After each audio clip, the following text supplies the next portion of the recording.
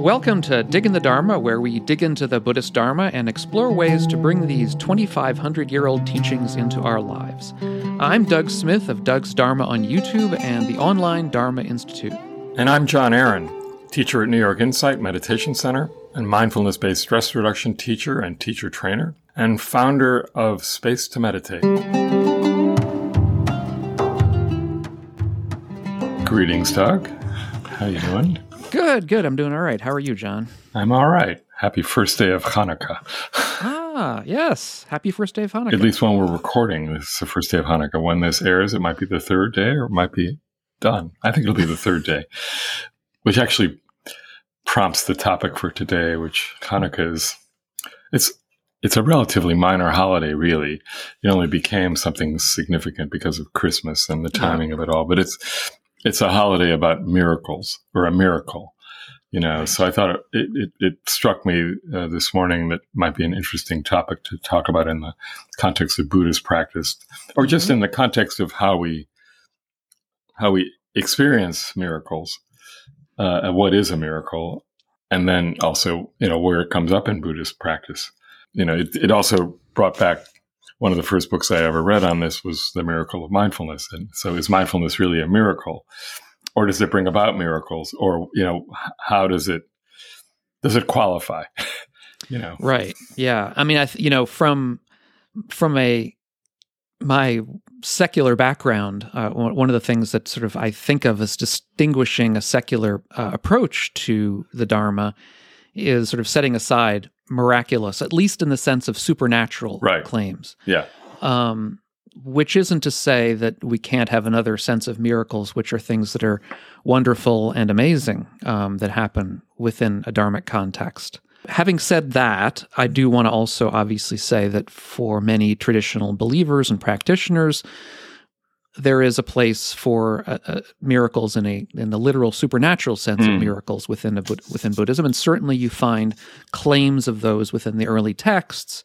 People floating into the air and going many miles immediately, and being able to see things that are very far away, and that kind of thing. So, there's even the notion that just being born in this human realm, and we can touch on that a bit. The image that's used for that is a miraculous image in a sense. The blind turtle floating around the seven seas. Every once in a while he comes up, pops his head through there's a ring that's left on the ocean. Somehow a single ring on the ocean. That is the likelihood that we will be born into this human realm. Right. We should say that the human realm in this context is not the body of a human, but rather the realm of realizing that, there's a potential for waking up. That at least that's how I receive that notion of the human realm, because there are plenty of humans who are not necessarily in that place yet. So that's, that could be one basis of a miracle. And then, as I recall, and you know better than I, that the Buddha made a point of, even though he had, he's thought to have had various supernatural powers, he made a point of he certainly didn't boast about them. These would just arise when they were needed. And then everybody else would talk about them perhaps. But, when you get to questions like that, there's going to be all kinds of scholarly disagreement, because there's all kinds of texts, as you know, and there's all kinds of questions about, what is historically credible and what is not, and so on. Yeah. But one thing is pretty clear, is that in a lot of the early texts, the Buddha was accused by some of the non-Buddhists of performing what is known as conversion magic, sort of, in other words, converting people of other beliefs to a Buddhist belief through magical, underhanded, dark means. Oh, wow. And the Buddha was very, very quick to deny that. Sure. He and in one sutta, I think it's the Kevada Sutta, but I may be wrong.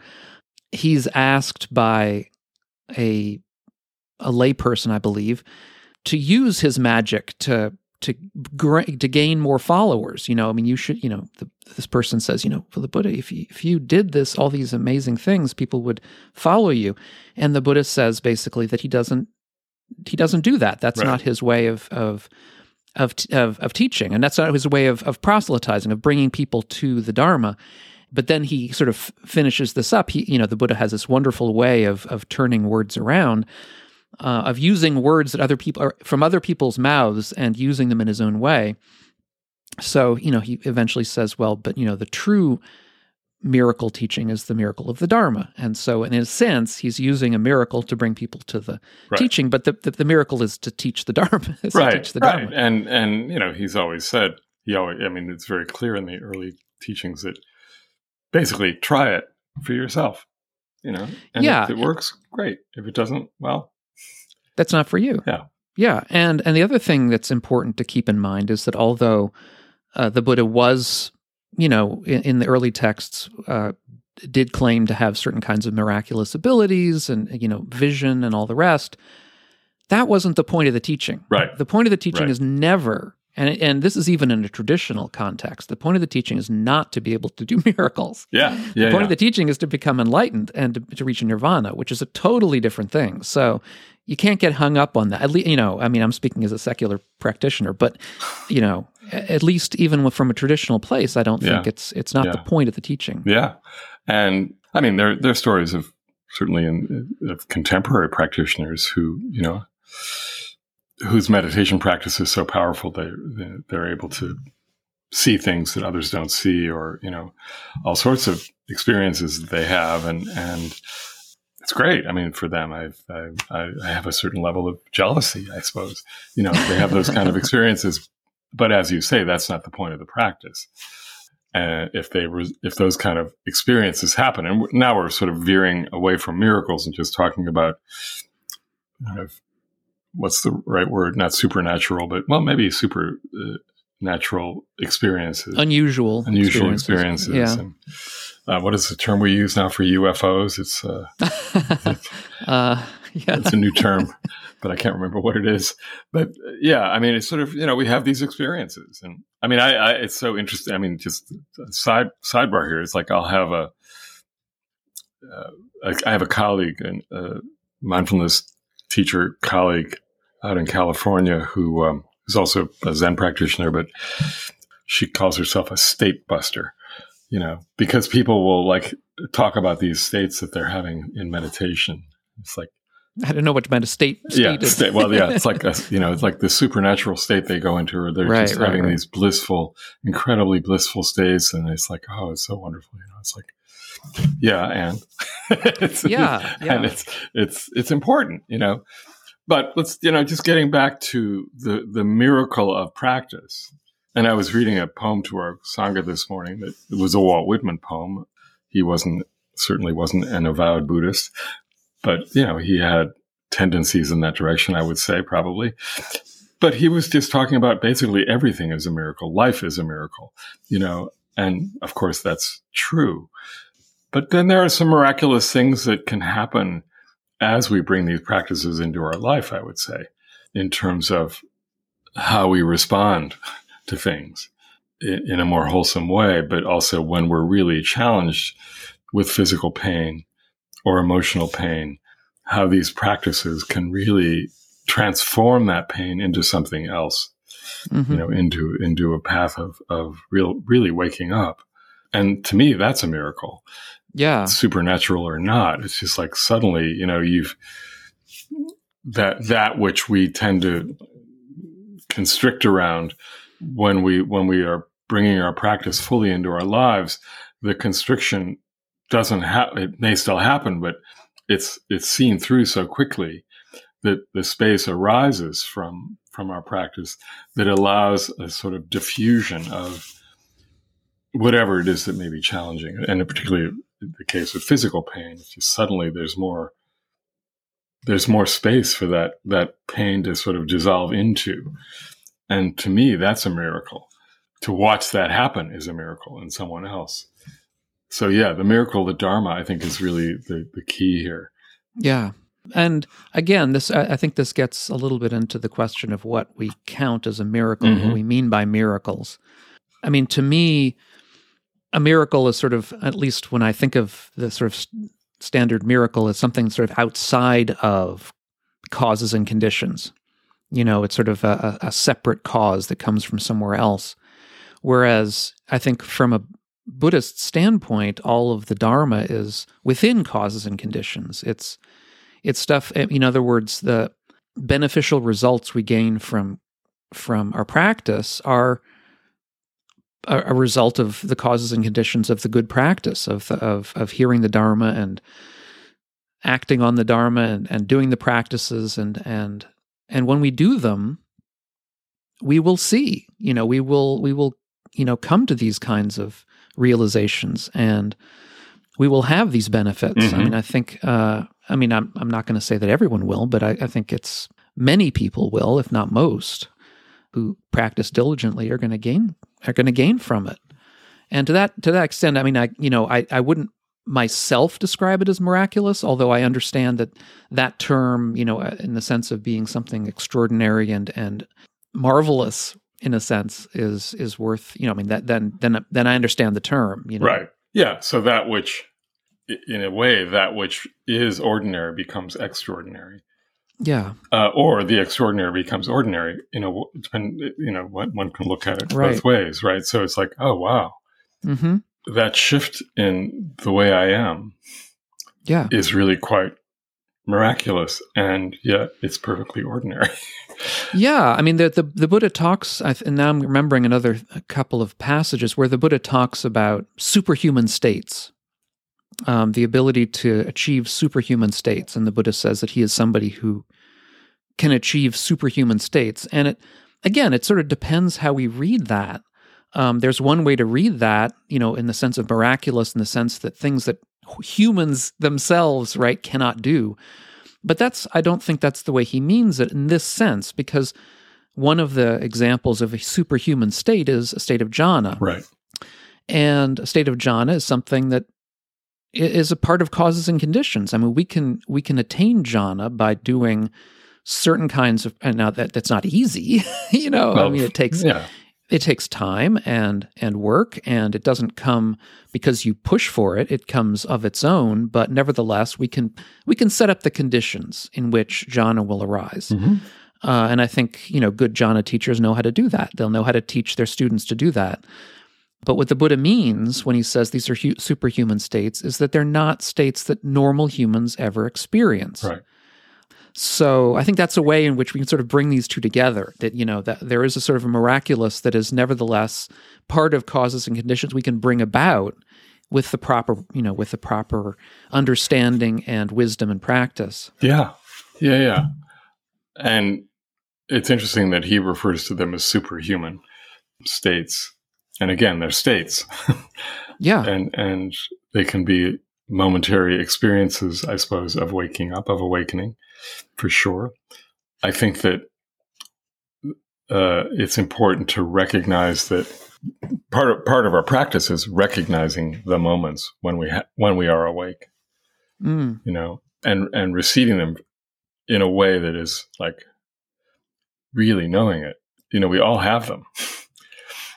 We either aren't looking, or they go by so quickly that we don't realize what happens. And then, we go back and reflect on it and says, oh yeah, it's interesting how I was in that moment, or how I wasn't in that moment, whatever, or how the notion of non-separation, arose, or oneness arose. I suppose that's the other way of using that word. Not that we are all one, but there's a oneness that is experienced. In those moments where they're seen, it's like, oh, yeah. And so momentarily there's this miracle of illumination, in a sense, that, is quite wonderful and miraculous. And sometimes we don't notice it unless we look back and realize it, as well. And then it's like, oh, that's what that was. Mm. I mean, I had an experience this morning. Somebody was talking about an older person, like a few years older than me, was talking about falling on, And it was the first time she had actually fallen, like happens when sometimes you get older, you know, your sense of balance. And I mean, this happened after a Thanksgiving meal or something. So it was, who knows what the conditions were, but she fell and, you know, and she hurt herself. But it was the first time she said that she'd never like fallen into blame. She didn't blame herself. She didn't blame anything. She didn't become a victim of her own, quote, aging body. Mm-hmm. Rather, it was just like, oh, here it is. And, you know, it was like, to her, that was somewhat miraculous, actually. Yeah, yeah. And a real discovery of the value of all these practices that we have been talking about. And so I think it's important for me anyway to recognize these moments in my own experience. And whether I label them as miracles or not doesn't really matter. It's just a word. Mm-hmm. But letting go of that one meaning of the word. And actually, as I said earlier, and the more I reflect back on that, this notion of the extraordinary becoming ordinary or vice versa. Mm-hmm. You know, it's just like these things that we see as extraordinary actually become rather ordinary. Yeah. To that end, it's good to associate, I think, the word miracle with something that's more down to earth. Because I think there's, at least I notice in some of, for instance, the people who comment on my videos or that I hear talking about these things, there tends to be a search within some people to look for something, you know, like, you know, the whatever, the church bells ringing, some enormous thing, right, you know, and that's sort of what they're looking for through their practice. Or if they have, as you say, within meditation, some enormous thing that happens, right, that sort of is the, you know, that's what they're after. And I think that can be problematic, because I don't think, at least in my estimation, that's kind of not where we're aiming. You know, we're not aiming for the Hollywood kind of, you know, right, blockbuster thing. Yeah, yeah.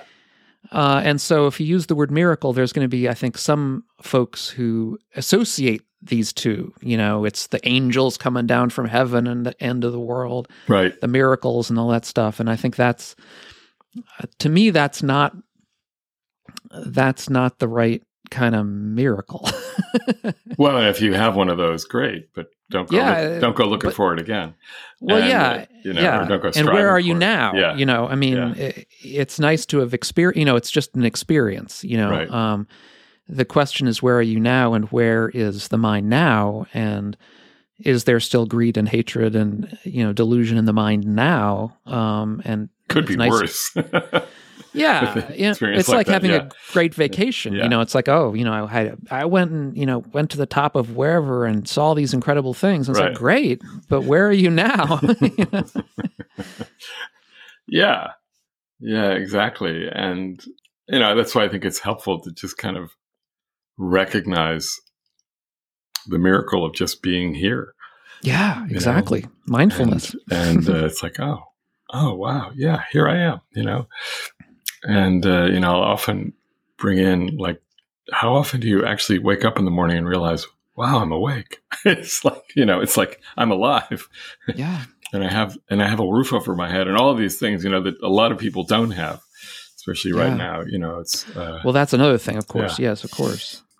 Thich Nhat Hanh's wonderful explanation, which I absolutely love going back to, is the, you know, just doing the dishes, you know, and the ability to see doing the dishes as miraculous, in a sense, as just there doing the dishes. Yeah. That, you know, I think the miracle that I'm expecting and looking for in Buddhism is not the Hollywood miracle, but Thich Nhat Hanh's miracle of just sitting and doing the dishes. Yeah. Great. Yeah. Great. Yeah. Speaking of miracles, it's a miracle. You know, we've been doing this now. We're coming to the end of our second year. Pretty much. Yeah, pretty much. And we're still here. And at least I think we're maybe not. Yeah, well, or maybe is that a non-self kind of thing? That's maybe right. We're not here. We've never been here. It's still happening. It is happening. It is here. Yep. It's we thank everybody for that, and because clearly people are listening. I think our listenership has gone up a bit. I haven't actually checked recently, but we'd love to hear from you. We'd love to also have your support, which you can do that by buying us coffee at our website, diggingthedharma.com, and small miracles over there. Yeah. And as I look at my cup of coffee, it's kind of a miracle in itself. We'd really like to hear from you. We'd love to have whether comments, you buy a coffee or not. Yeah. But we'd also love the support because it keeps this show going and helps pay for the back end. People don't realize that there is a back end cost. Yes, there are actually expenses to these shows, and that doesn't even we're not even talking about our time, which is generously offered, and there's this practice of generosity, which is so wonderful. Actually, it's all paying it forward and helping to distribute the Dharma. Yeah, and we all pay it forward in various ways. So we appreciate whatever you can do. And may some miracles come into your life that you haven't, or just, as you pay attention to your life in this way, just notice the miracles that are actually there already. And if you can think of washing the dishes as a miracle, it'll make the time go faster, I think, and better. Yeah, or just the idea of time will just fall away. Yeah. Even better, So depending on what you celebrate these weeks, and I know this will air during the holiday week, I think. Well, at least during Hanukkah week, as we go into the Christmas season. I guess we're already in it. It's Christmas season now starts pre-Thanksgiving. It starts around, I don't know. It's crazy. October 31st or something. We wish you well. Keep digging the Dharma, and we'll see you soon. Thanks a lot, John. Take care. Thanks for listening. If you enjoyed this podcast, please leave a review on your podcast directory. And please check us out at diggingthedharma.com, where you can leave a comment, buy us a coffee, and even become a member. You can find out more about me, John Aaron, at johnaaron.net, and Doug at dougsdharma.com.